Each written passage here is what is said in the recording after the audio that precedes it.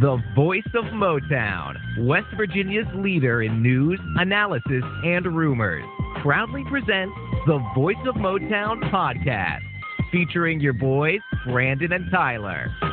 Take it away, gentlemen. We're good. All right, this is the Voice of Motown podcast. I'm Tyler Pepe. And I'm Brandon Cork, and this is a WVU sports podcast by two suffering WVU fans. All right, so we mixed it up a little bit tonight, guys. We recorded 2 episodes, so if you haven't yet already, check out our Townsend episode, breaking down that game. But right now, we'll be breaking down the Thursday night matchup against the Virginia Tech Hokies. And to do that is our friend Giovanni. Thanks for joining us, man. Thanks for having me. All right, yeah, if you guys aren't familiar, Giovanni covers Virginia Tech, and you can find his social media account at All Things VT. And if you're like us and enjoy getting to know your opponent before the game, definitely check out his account because he has a ton of videos that will help you understand what WVU is facing this Thursday, all kinds of highlights of Virginia Tech plays and just breaking it all down for you. So definitely check him out. And let's just jump right into it. Virginia Tech's pass rush and run defense has been great this year, but the opponents haven't been the most impressive. Can VT's defense keep them in this ball game, and do they have the ability to slow down West Virginia's potent offense? As of now, based on the teams they've played against, is Old Dominion, Wofford, and Boston College. It's just not enough sample size to really know. This game will be their first test facing a real balanced offense with playmakers on the outside. Old Dominion, they're not at that level. Virginia Tech dominated defensively, and they ran the ball well on them. And BC, they have all offensive line struggles. So they're too one-dimensional. And Wofford, they're really just non-existent on offense. They hadn't scored a single point coming into the game. West Virginia will provide the biggest test possible to be the best quarterback they'll face, and just a solid run game, and the best wideouts by far. By far, Virginia Tech will have faced. So far, the defense has held their own really well, with favorable matchups, and they'll have to. They'll have to contain West Virginia because their offense just hasn't moved the ball efficiently. They haven't scored enough points. The most points they've scored this season is 27 points. So for them to win the game, the defense is going to be the reason why. They haven't proven to show that they can rely on their offense. Yeah, I think without a doubt, the Hokies are probably the best defense West Virginia's played all year. Prior to this, I would say Pitt's the best defense we've played, and they do have a lot of talented players. But if you've seen what Pitt has done in the game since the backyard brawl, I mean, they have allowed a lot of points. And so, I think up to this point, VT could be the best defense that we've played thus far. What do you think, Brandon? Yeah, I think VT definitely seems to be the best from front to back with Pitt. Their pass rush was great. They had an incredibly great defensive line, but it seems like, at least on paper, VT has, some really physical defensive backs, a good linebacking core, as well as a really solid defensive line. Just looking at VT kind of through the numbers, the one thing that does stick out to me is that, there might be some issues with Virginia Tech in tackling. I noticed they missed 14 tackles over the past 3 games, which comes out to about 13% of all tackles over the past 3 games. Do you see this as a big area of concern? No, the tackling is actually much improved, believe it or not. From the last few years under Fuente, the tackling was dreadful. It was awful. One-on-one tackling wasn't there. The team was taking terrible angles. Secondary linebacker, the tackling was just some of the worst we've ever seen. And Brent Price changed that. The defense has much better technique. They're swarming to the ball. They're much more aggressive. So the tackling is actually much improved, but it will be tested. I saw Andy Bitter, who covers Virginia Tech for The Athletic. He wrote an article today, and it was titled that Virginia Tech's tackling will finally be tested against West Virginia. So it's much easier to tackle teams they're playing against. But I actually had a point I wanted to bring up. So regarding the Virginia Tech defense versus the West Virginia offense, speaking of the Pitt games, Pitt's played West Virginia and Tennessee. So, I mean, those two teams alone may be better than Virginia Tech. They're much better offensively than Virginia Tech. And I was looking at that game from a defensive standpoint. So if that were to give Virginia Tech defense optimism, West Virginia they scored 31 points. They weren't as effective as I thought. I see they went 23 for 40 for only 214 yards passing. And their rushing, had 33 rushes for 190 yards. I expected them to have at least 250 yards rushing because they had some huge runs. So outside of the 3 or 4 large, just massive runs, they were contained fairly well in that game. I was surprised they only had 190. And then as far as the defensive line, Pitt had 3 sacks, 8 tackles for loss, and 7 QB hurries. Virginia Tech's going to need that or more in this game. Oh, yeah. Their defensive line is going to have to win the game. And then if you see the Kansas game, Kansas somehow was able to contain their run too. I see 38 rushes for 146 yards. That's completely shocking. I never thought Kansas could hold West Virginia at 146 yards. It's really we low. didn't either. Yeah. Kansas is good though. But Kansas is good. I mean, they beat Houston too. Like they have a good team this year. Yeah, without a doubt. But I thought West Virginia ran the ball well against Pitt. They were passing the ball well as well, so they kind of got away from the run a little bit. But I was shocked by Kansas. I mean, I know Kansas is good this year, and their offense can definitely control clock and put up points. But I'm still not super impressed with Kansas defense thus far this year. And the fact, I mean, we threw all over them, but the fact that we couldn't run the ball in Kansas, I did think was a little concerning. And, we have had offensive line issues in the past, so hopefully that doesn't rear its ugly head again. But VT is definitely going to be a huge test for our offensive line.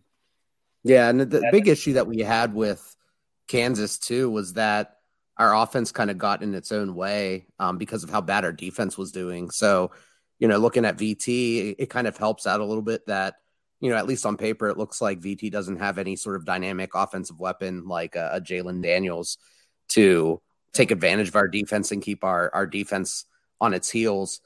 Because kind of what it seemed like was Neil Brown against Kansas was trying to do is he was trying to, take time off the clock. He was trying to run the ball a lot in the third quarter because he was trying to his defense a break, which probably wasn't the right move, but that's what ultimately hurt WVU in the end.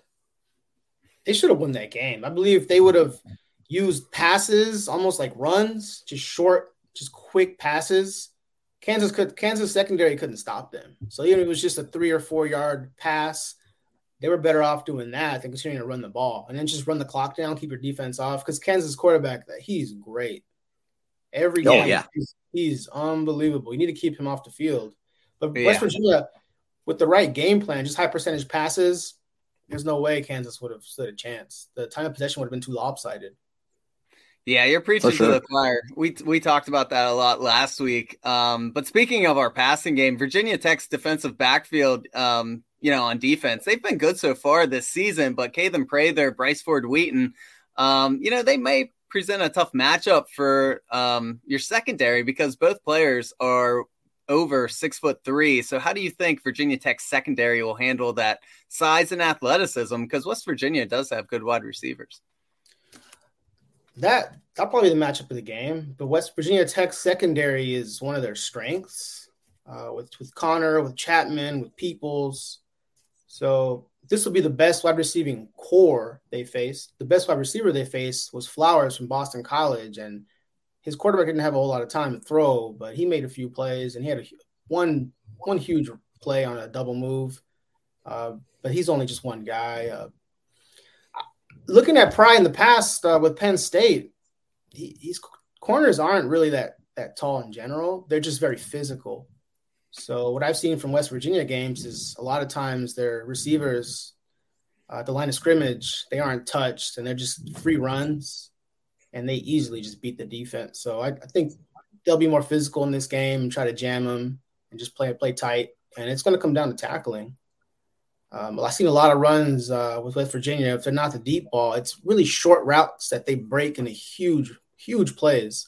So it'll come down to tackling. But I see Pry calling the defense, the corners, to be physical against West Virginia, and the defensive line's gonna have to help. Whether it's a blitz, if Daniels has too much time, it's gonna be over. This game will get out of hand.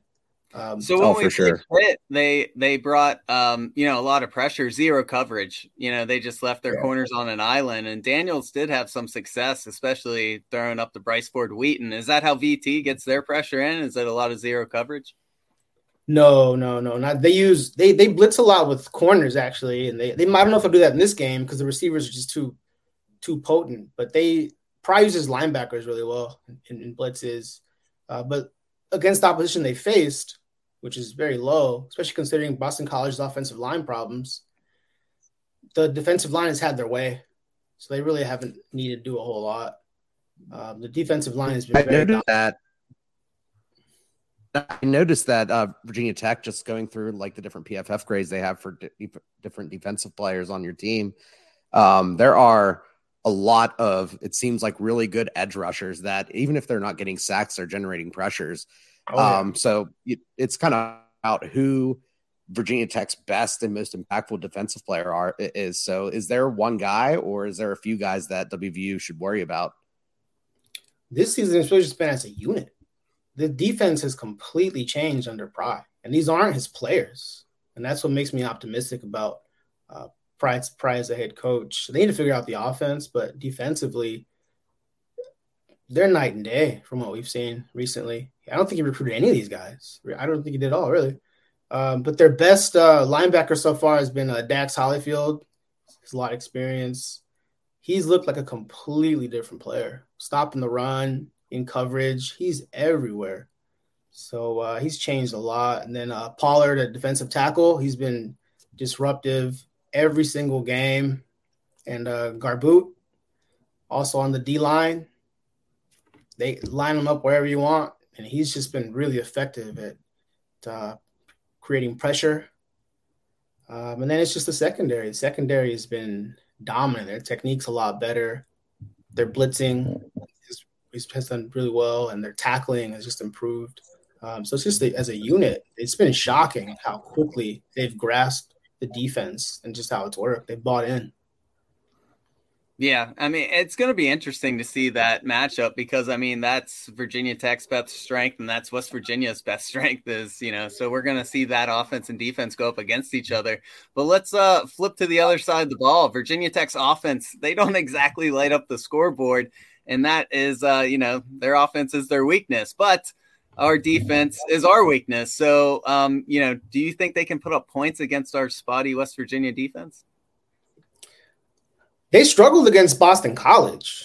That's for sure. So the best defense they faced is Boston College.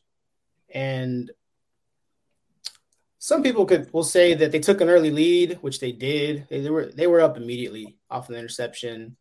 And the offensive coordinator might have changed his play calling because they were up 10 or up 17 pretty fast. But the rest of the way, they were shut down. The run game was shut down. Boston College punted 10 times. They couldn't do anything on offense. And yet Virginia Tech punted 7 times. And they really just couldn't do anything against Boston College. They had one huge run by King. I think it was a 64-yarder. And that was really it. I mean, Holston had about 20 carries and very few yards. They just weren't going anywhere. West Virginia, defensively, their defensive line is very good. So I could see them creating a lot of pressure. This offensive line isn't really a strength of the team. They needed to address it a lot more in the offseason, and they chose not to. Yeah, and if we're gonna have defense, sorry, go ahead, Brandon. So talking about focusing a little bit on someone who might be a little bit familiar with the WVU fans is Grant Wells, who is a West Virginia native and transfer from Marshall. While he was a little bit turnover happy at Marshall, he did have a bad game to begin the season for Virginia Tech, but the past couple games seems like he's improved a little bit. So what do you think of Grant Wells at quarterback? Do you think he can turn around and have a good season? And are you happy to have Wells on the team? So the fan base in general, with a new staff, we have Brown and Wells at quarterback, and that's a huge upgrade from what they had last season. Last season, they had Braxton Burmeister, who's now at San Diego State, and he really hasn't done a whole lot. They had Blumrick, who's now a tight end, who's a very effective tight end, by the way, but he was not a quarterback, especially not at this level. And they had Knox Kadum last season, who was an FCS quarterback at best. He was a JMU commit. So having Wells, he's experienced, I have him down as he had 3,535 yards and 444 pass attempts at Marshall. So he's had good production. It seems like he fits the system that Bowen, the offensive coordinator, is trying to implement. But I don't think Bowen knows what he has to work with yet, believe it or not. He's still trying out running backs, still trying out wide receivers, and it's just more so whoever makes a play is playing. He's just trying to see what he's inherited. They didn't really bring enough help wide receiver. They brought in Jaden Blue from Temple. He looked a lot better against Wofford. That's the only game he's really shown up. They brought in a wide receiver, Gosnell from North Carolina. He really hadn't played at all there, but he's looked a lot better. He's consistently had a couple catches a game, 2 or 3. But as far as Grant Wells, he seems to fit what they want to do, so it's a good start. Some fans aren't as enthusiastic about him. Maybe the OC is not either, honestly, because against Old Dominion, they came out firing. They were running the ball really well, but Wells, they started throwing the ball excessively, and he had too many turnovers, and they just weren't able to convert. They really just couldn't score against Old Dominion. They'd move the ball. They did have a lot of penalties, but they would move the ball, and they just really couldn't get touchdowns.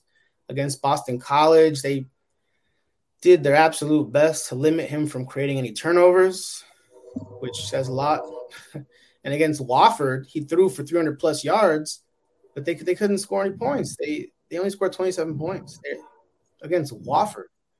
So the play calling really changed. They're more running oriented, and I don't see them throwing 35-plus times again. I don't think they just trust them. They're just trying to have high percentage passes and run the ball, and let's have the defense keep us in it, and let's win. Yeah, the one thing that really stuck out to me about Grant Wells so far, looking at his numbers, is that, he's really good off play action. He seems to love throwing intermediate passes in between 10 and 20 yards. So off play action, he's at a 77% completion percentage for 241 yards, a touchdown and an interception, 26 attempts. In the intermediate game, he's completing 87.5% of his passes, 14.7 yards per attempt with 2 touchdowns, no picks.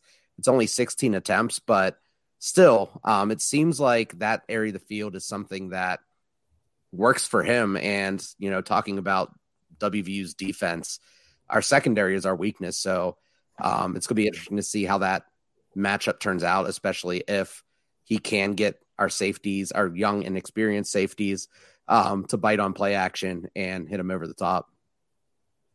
But that's my issue with the offense is their wide receivers. Just there's no one who's really that explosive at all. They're just possession receivers, almost all of them. The best one's Caleb Smith, and he's good. He had a big play against Boston College, but it's really just nothing but possession receivers, just short 7-yard receptions, good route running, really good hands, much better hands than I thought. But everything is short, just really short, quick reads. There's absolutely no one who is like a real X factor, a real playmaker. So that can also be an issue with Wells and the play calling. Yeah, I mean, it seems like this game might just come down to turnovers because Virginia Tech, they just want to take care of the ball. As you guys mentioned, Wells had 4 interceptions that first game, and he's really taken care of the ball the last 2. You don't exactly lay up the scoreboard doing that, but they have won their last 2 games in doing so. So I think it's going to come down to how West Virginia's defensive front can apply pressure to Wells and that offensive line, because they've only allowed 2 sacks on Wells and 11 pressures for the year. And that's, pretty solid 3 games in. And so, and West Virginia's defense has not been real, they haven't created a ton of turnovers thus far. So, I mean, I think if they can get into Wells' head and maybe force a couple bad throws and capitalize on them, I think that'll go a long way and possibly leading to a West Virginia victory.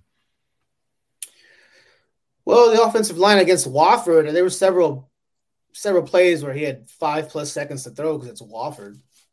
But yet they couldn't run the ball well. I mean, he had so much time to throw. He could have just ran.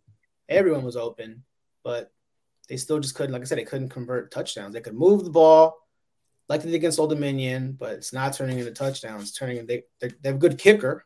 Unfortunately, we found that out too soon. But as far as offensive line, they should be rated high because of the quick passes that Bowen calls. He doesn't need that much time. Wells, it's just really just quick outs, really quick reads, under 7 yards max. There's nothing that's really requires a lot of protection. But the protection overall has been reasonably well against the competition they faced. It's just more so the run game sometimes hasn't been as effective as they expect, and it's just leading to nonstop punts. Yeah, and that's one thing that kind of struck me, and it seems like the scheme is to get, like you said, get the ball out quick, and that's bolstering the pass protection stats. But the PFF stats are not favorable to the run blocking. It looks like every starting lineman except for one has a 57 grade or lower per PFF overall. So well below average, but they're a really run heavy team. So do you view that the O-line is the problem when it comes to the running game, or is this a schematic issue? It's a new staff, a new play caller, and as I mentioned, he just doesn't have the most reliable wide receivers. There's just no one who's really that explosive, and that's the issue. So you can move the ball with that, but when you're trying to convert and get touchdowns, it's just a lot more difficult once you get inside the red zone, as what happened against Wofford of all teams. As far as the offensive line, though, but yeah, we're right. Considering they're a running team, I have down against BC, they ran the ball for 144 yards on 45 attempts. Jeez. That's no good. And one run was for 64 yards. One run. So it didn't run very well. And against Wofford, 133 yards rushing out of 41 attempts. So that's 3.2 yards per rush. So they just need to open up the offense a little more. I think a lot of it is play calling too. They run the ball up the middle for about 3 yards far too often. We just haven't seen the playbook open up or diversity in the run game. It's just too many runs up the middle. When they run on the edge, they have a lot more success. So when they have linemen pulling, every time they have the offensive line moving, other than forward, they run the ball a lot better, a hell of a lot better. But coming into the season, for me, they needed to address the wide receiver more than they did, and they needed more offensive line help. And we'll see it throughout the season. Offensive line, they don't have much depth, and it's not a great offensive line to begin with. But they should have added more receivers who had good experience and can just help immediately, stretch the field a little bit. Yeah, speaking of the runners, Keyshawn King is your leading rusher, but he's injured. I tried looking it up. Will he miss the game on Thursday? And if so, can your backups, Jalen Holston and Chance Black, can they carry the load for that offense? They cannot. No, we've Holston has been almost like a workhorse, but not getting very far. He's just not very explosive. He's just not the guy. Black was a young player, and I'm glad Price trying to play young players unlike Fuente, and he's looked pretty good. But they're just not explosive enough right now. They need King. Against Wofford, there were a few runs that King would have taken all the way. He's just a lot faster, more of a home run back. They're missing Malachi Thomas, who can just really do it all. He hasn't played all season. He won't play in this game either. But they desperately need King. They'll probably call up different plays if King plays. They'll be more interested in running outside, using him in the pass game. He just can do more. Holston requires his blocking to be great. He doesn't do a whole lot on his own. Against BC, King was injured, though, so he only had 4 carries. But Polston, they didn't really do anything yards-wise. Wasn't very effective. So overall, it sounds like it's kind of a mixed bag with on the defensive side and Pry's influence. Virginia Tech is, really kind of coming along, but the offense is kind of stagnating. So, even though we're only 3 games into the season, how do you feel that VT fans feel so far about Brent Pry and his tenure so far? Optimism is high. Fuente just left on a bitter note. He's literally the opposite of Fuente. Fuente really just had no interest in being in Virginia to begin with, nor recruiting in Virginia. So the talent wasn't as good, started to dissipate. And the offenses were stagnant the recent years under Fuente. He's an offensive coach. Fuente really had no interest in embracing just the history of Virginia Tech and former players and just the alums, everyone who really matters. It just didn't work out. He wasn't invested in recruiting locally. I'm pretty sure once season was over, he'd leave immediately. He had no interest. And Pry is opposite. Pry, I was happy about Pry being hired. He was one of my options, and that's because I follow Penn State so much because he has experience in the area, especially recruiting. He was a graduate assistant in Virginia Tech in the 90s. So he saw the rise of Virginia Tech. But for me, it was just Penn State's defenses were great, and James Franklin recruits really well in Virginia. So the connections were just already there with Pry. And for me personally, and a lot of fans in general share that sentiment, they wanted Virginia Tech to restore the defense and just have a defensive first approach because that's what's worked here. And if you see the way the defense has played, again, without his players, without his recruits, he's completely just changed the defensive mindset. They're far more aggressive, more physical. They actually want to tackle, and just the mindset is just completely different. So once he brings in his guys, his defense is going to take off even further. But yeah, he's a great fit for Virginia Tech for sure. You could tell he genuinely wants to be there. He's been there before. And it was the right job. It took the right job for him to leave Penn State. He was having tremendous success there. And you could see he's invested in recruiting. He and his whole staff. Like he actually wants this. He wants to win. Yeah, that actually sounds like a lot of parallels to West Virginia's situation. A lot of people criticize Dana Holgorsen for not embracing WVU's culture, and he didn't recruit well in state, whereas Brown did kind of bring back all those former players, and he recruits well in West Virginia. But I saw the other day Brent Pry took a shot at Fuentes. Something about his kid was cleaning out a room and Fuentes didn't take all of his stuff with him. Something along those lines. But it's not too often you see your current coach taking just right out in the open shots at your former one. So do you guys like that? I mean, I'm sure you do, because I don't. Like you were kind of alluding to, a lot of people didn't like Fuentes as he was walking out the door, so I'm sure you didn't mind it.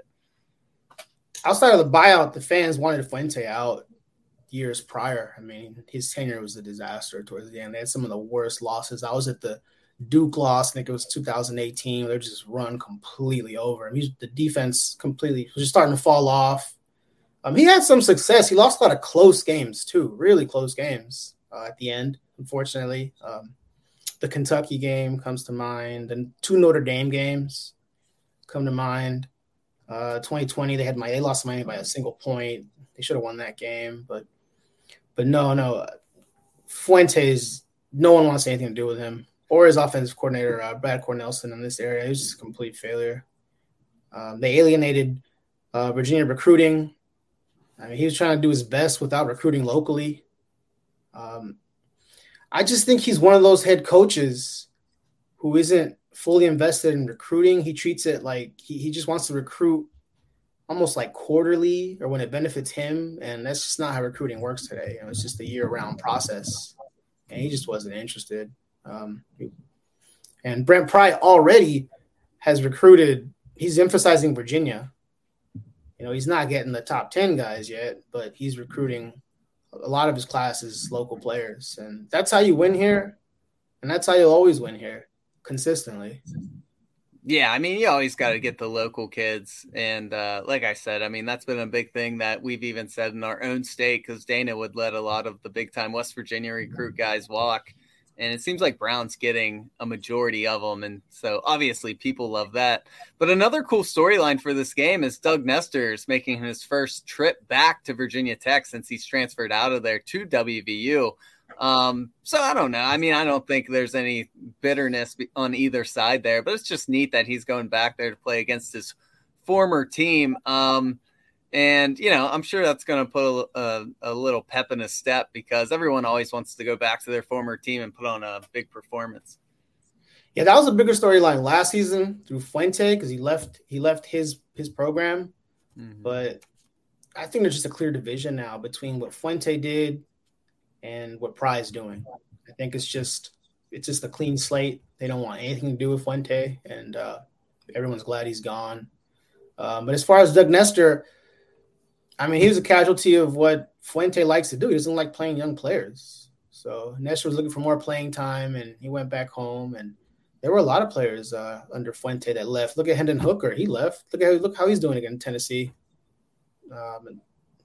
They've lost so many players. Tavion Robinson, he went to Kentucky. He just had a good game. He had recruited a lot of players from Texas and a Texas to VT movement, and that completely flopped. They left.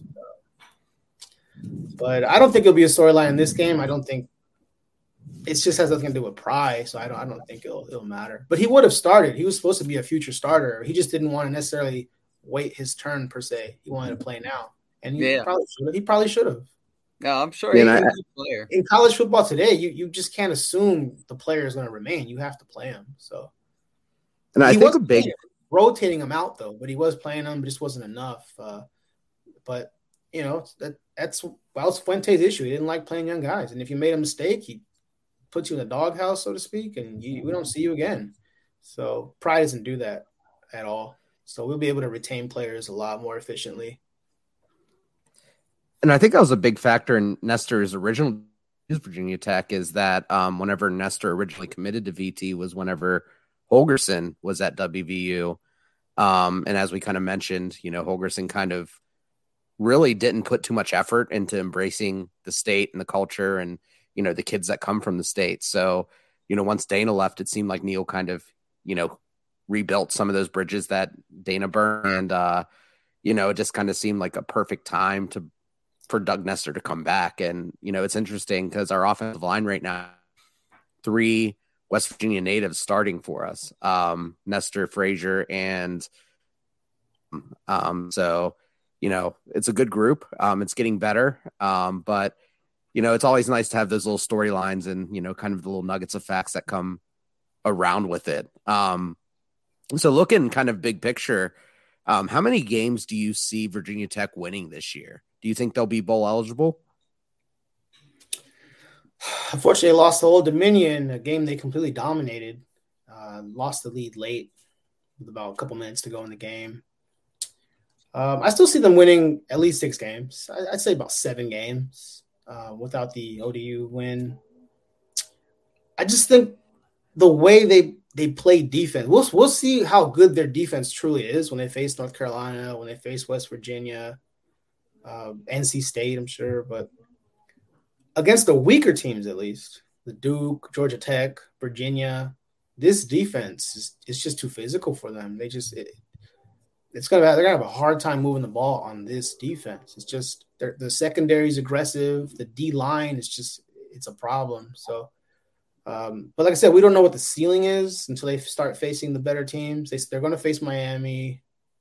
So the North Carolina game will prove a lot to see if they could truly pressure the quarterback.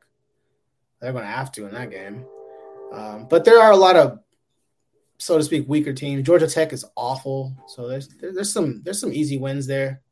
Yeah, Georgia Tech. With their schedule, you really can win playing defense this way. I mean, these guys, it's just the whole mentality is different. So that's one reason why I wanted Pry, or a defensive-minded coach in general, to take over Fuente, because in the ACC, there's only a handful of teams that truly play defense, like NC State, Clemson. There's really not a whole lot.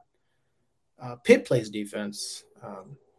So you could win that way here, and they will. I'd say they win about 7. That seems like a pretty good number for a first-year head coach. So, I mean, I'm sure V-Tech fans think that's, all right. I'm sure they're not going to throw their hands up and be upset with 7 wins this year. But you got a prediction for the game, score, and who wins? Yeah, I'll be at the game. I'm hoping Virginia Tech wins, but based on what we've seen from the offense, until they can prove they can score more touchdowns and control time of possession, as of now, I have to go with West Virginia, just scoring too many for this offense, or scoring enough, I should say, around 27-21, 27-20. For Virginia Tech to win, they'd have to force turnovers. They'd have to win field possession. They'd have to convert on third downs. And, when the offense gets a short field, they have to score a touchdown. When I played against Boston College, on the second play of the game, I believe, there was an interception. Virginia Tech made a touchdown. And if they get any turnovers, it just has to be 7 points. They can't settle for field goals. And defensively, if West Virginia's moving the ball well, the defense just has to buckle down and force field goals. West Virginia is going to move the ball. They're going to have a lot of chances because Virginia Tech's offense just isn't there. But at the end of the day, the defense is going to have to maybe give up 2 touchdowns max and just force field goals and just get them off the field. But if the offense is efficient, they can win the game. Their offense, their goal needs to be time possession. It just really does. None of the tempo that they like to run, snapping the ball with a lot of time left. Just wind the clock down and just make high percentage play calls and just kill the game that way and just hope your defense can hold it. Yeah, I think a lot of Mountaineer fans are thinking this game's a win.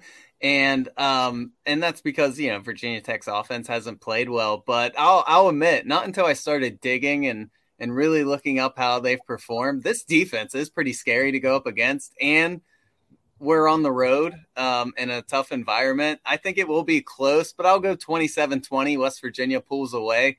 But without a doubt, the thing that's going to decide this game is turnovers. And West Virginia has lost these type of close rivalry games purely based on turnovers these last couple of years. You look at Maryland last year, Pitt this year, and if they don't take care of the ball, V-Tech could definitely walk away with a victory here. But I'll pick my Mountaineers to just barely squeak by 27-20. Brandon, what do you got for this game? Yeah, I'm thinking right around the same range. I think originally I was thinking maybe like a 27-17 game, but maybe like a 27-23 if it's a field goal heavy game for Virginia Tech.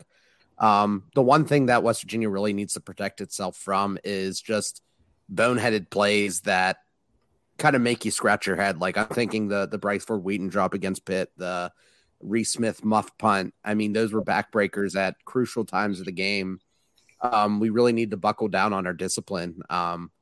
No penalties in the red zone. So there's a lot of issues with WVU just kind of breaking down at the wrong time. And I worry against a high pressure defense like Virginia Tech, our offensive line or our receivers could buckle at the wrong time and really hurt us. So I'm hoping that WVU can at least take a nice little lead going into the fourth quarter and let Virginia Tech maybe chip away at it and win that way.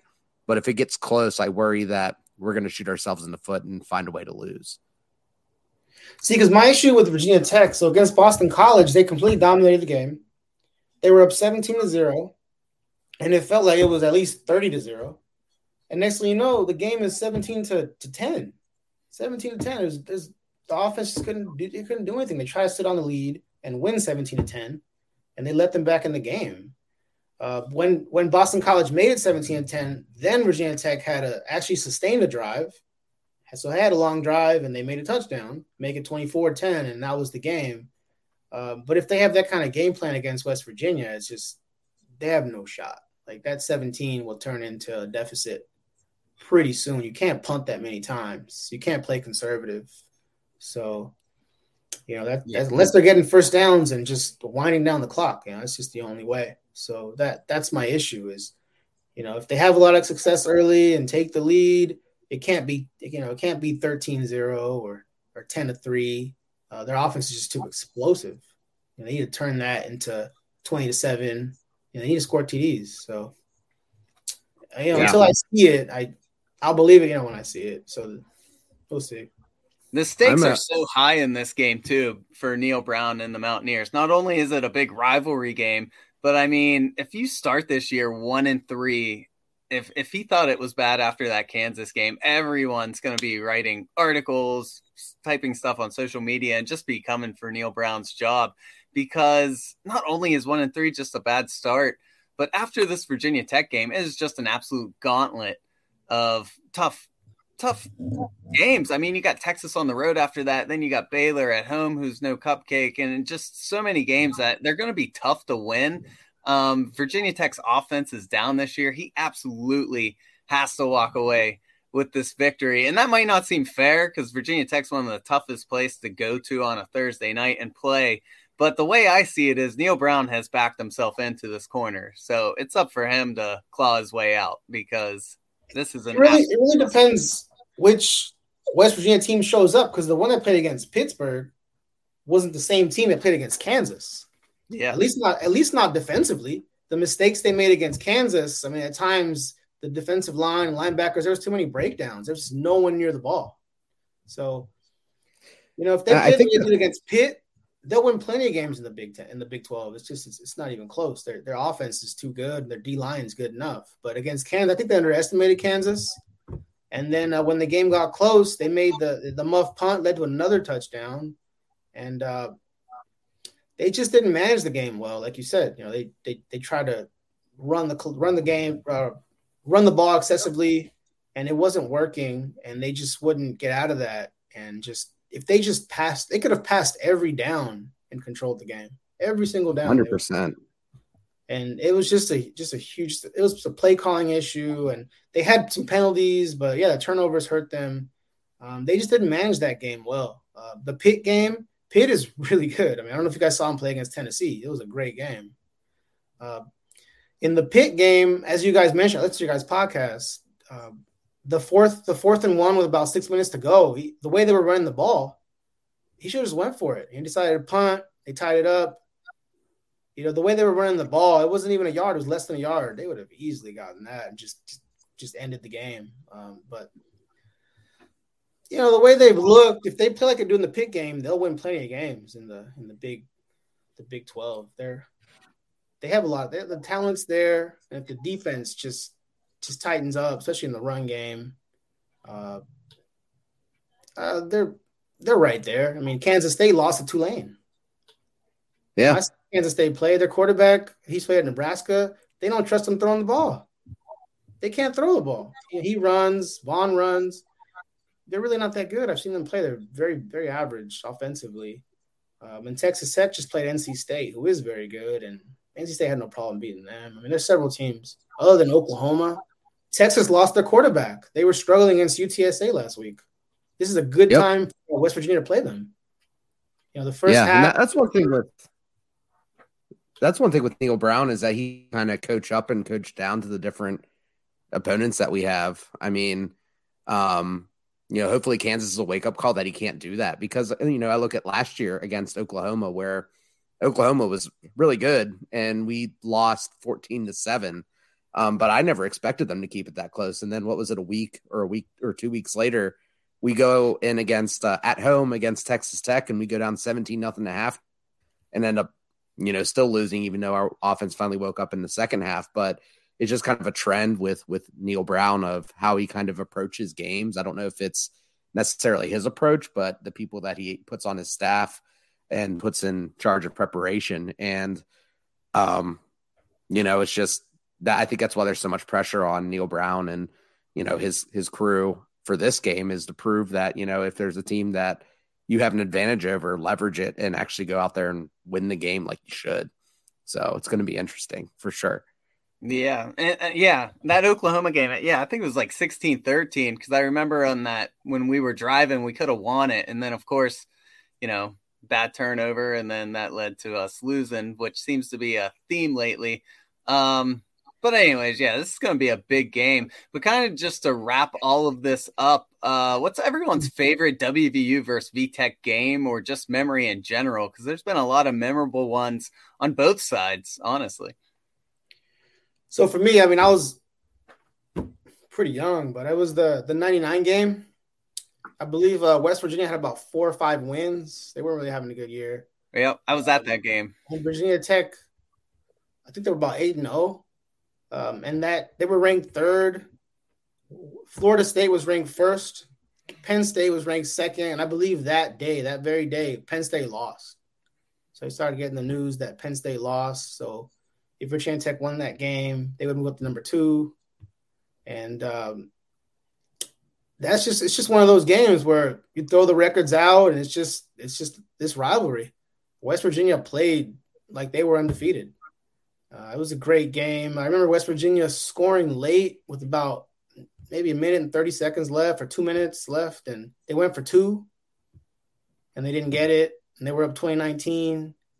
And then Vic they drove down the field, and Graham hit about a 44-yard field goal, and it was a hell of a game. So I was very young, but I started watching it, paying attention, especially in the second half, because we didn't think it was going to be close, so we didn't really care. But when we started to see how close the game was, started paying attention in the second half. But that was a great game. Yeah, I was like 11 years old. That was my first or second Mountaineer game I ever went to. Were you there with us, Brandon? I don't remember if I was at that one or not. Maybe not. I remember it being a heartbreaker. Yeah. What's your favorite game? Oh, mine? My favorite was I forget which year it was, but it was the one that you posted the clip of today with the Brian King interception in the end zone. 2002. Yeah. My dad actually took us down to Blacksburg for that game. I skipped school. We went down there. We didn't have tickets. We ended up meeting up on the street with an alumni from Virginia Tech. They were selling their tickets. We ended up getting seats like 2 rows behind the West Virginia bench in the Virginia Tech alumni section.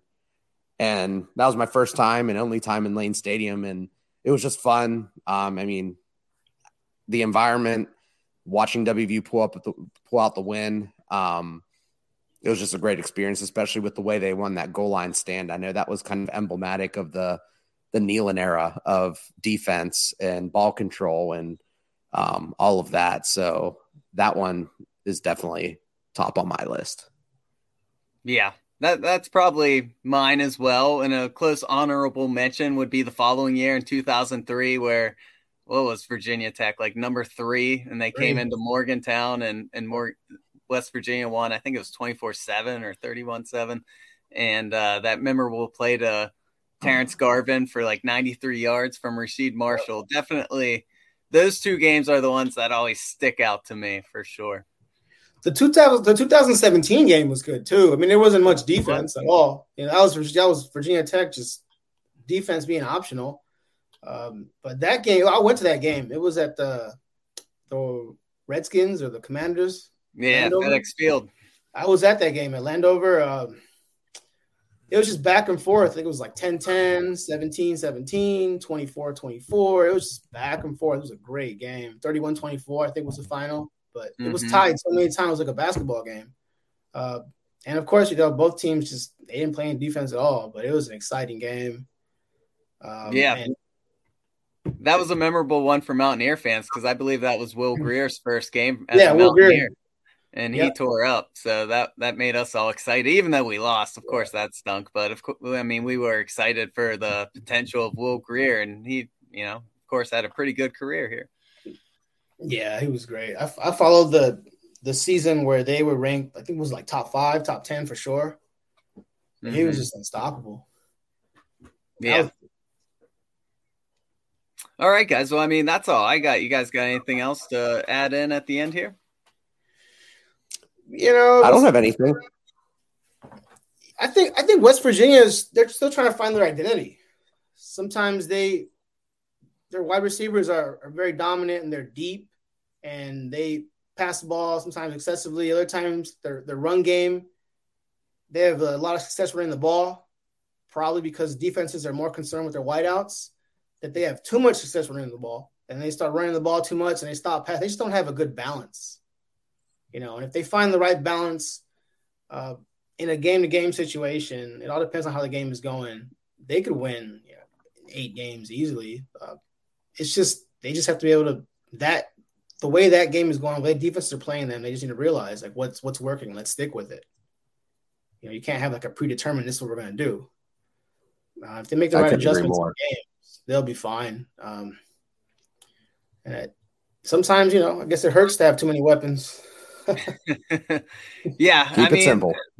All the pieces are there. Hopefully it comes together because, although a lot of people are calling for Neil Brown's head, I don't think anyone who roots for WVU wants to see that, because that means you got to start all over. That means you're going to lose a lot of recruits. So, if he can just turn the season around, win 7 or 8 games, that would honestly be the best case scenario for every fan and everyone in the program. The reality is they have the talent to do it. Oh, yeah. If he doesn't, they're going to lose some players next season. So, yeah, it's just they have a really good team, dude. Like, it's hard to have a college team with loaded running backs, a really good quarterback, one of the top quarterbacks, and a multiple wide receivers. This is college. Like, it's hard to find that balance. So, they're just not sure how many runs. It's almost like they're trying to make sure the running backs get X amount of carries, and it's just not how you play.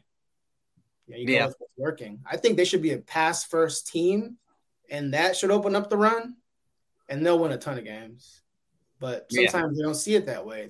They want to just establish the run. Like there's some Big Ten team. They're trying to run the ball sometimes, but they have Dodge as a quarterback. It's like, you got Daniels. Like, use him. Use him. Or Deggy. Yeah. Sometimes they just start running the ball like he's back. And it's like, you got Daniels back there. Let's take advantage of that. Yeah, he's your best player. Give him the keys to the car and just let him win you a game. I'm with you. All right, guys. Well, hey, let's wrap this up. Thank you for everyone listening. Giovanni, thanks for joining us, man. Appreciate it. Gave us a lot of good insight to the Virginia Tech team, and I'm pumped for the game. Thanks for having me. Yeah, absolutely. All right, guys. Catch you next time.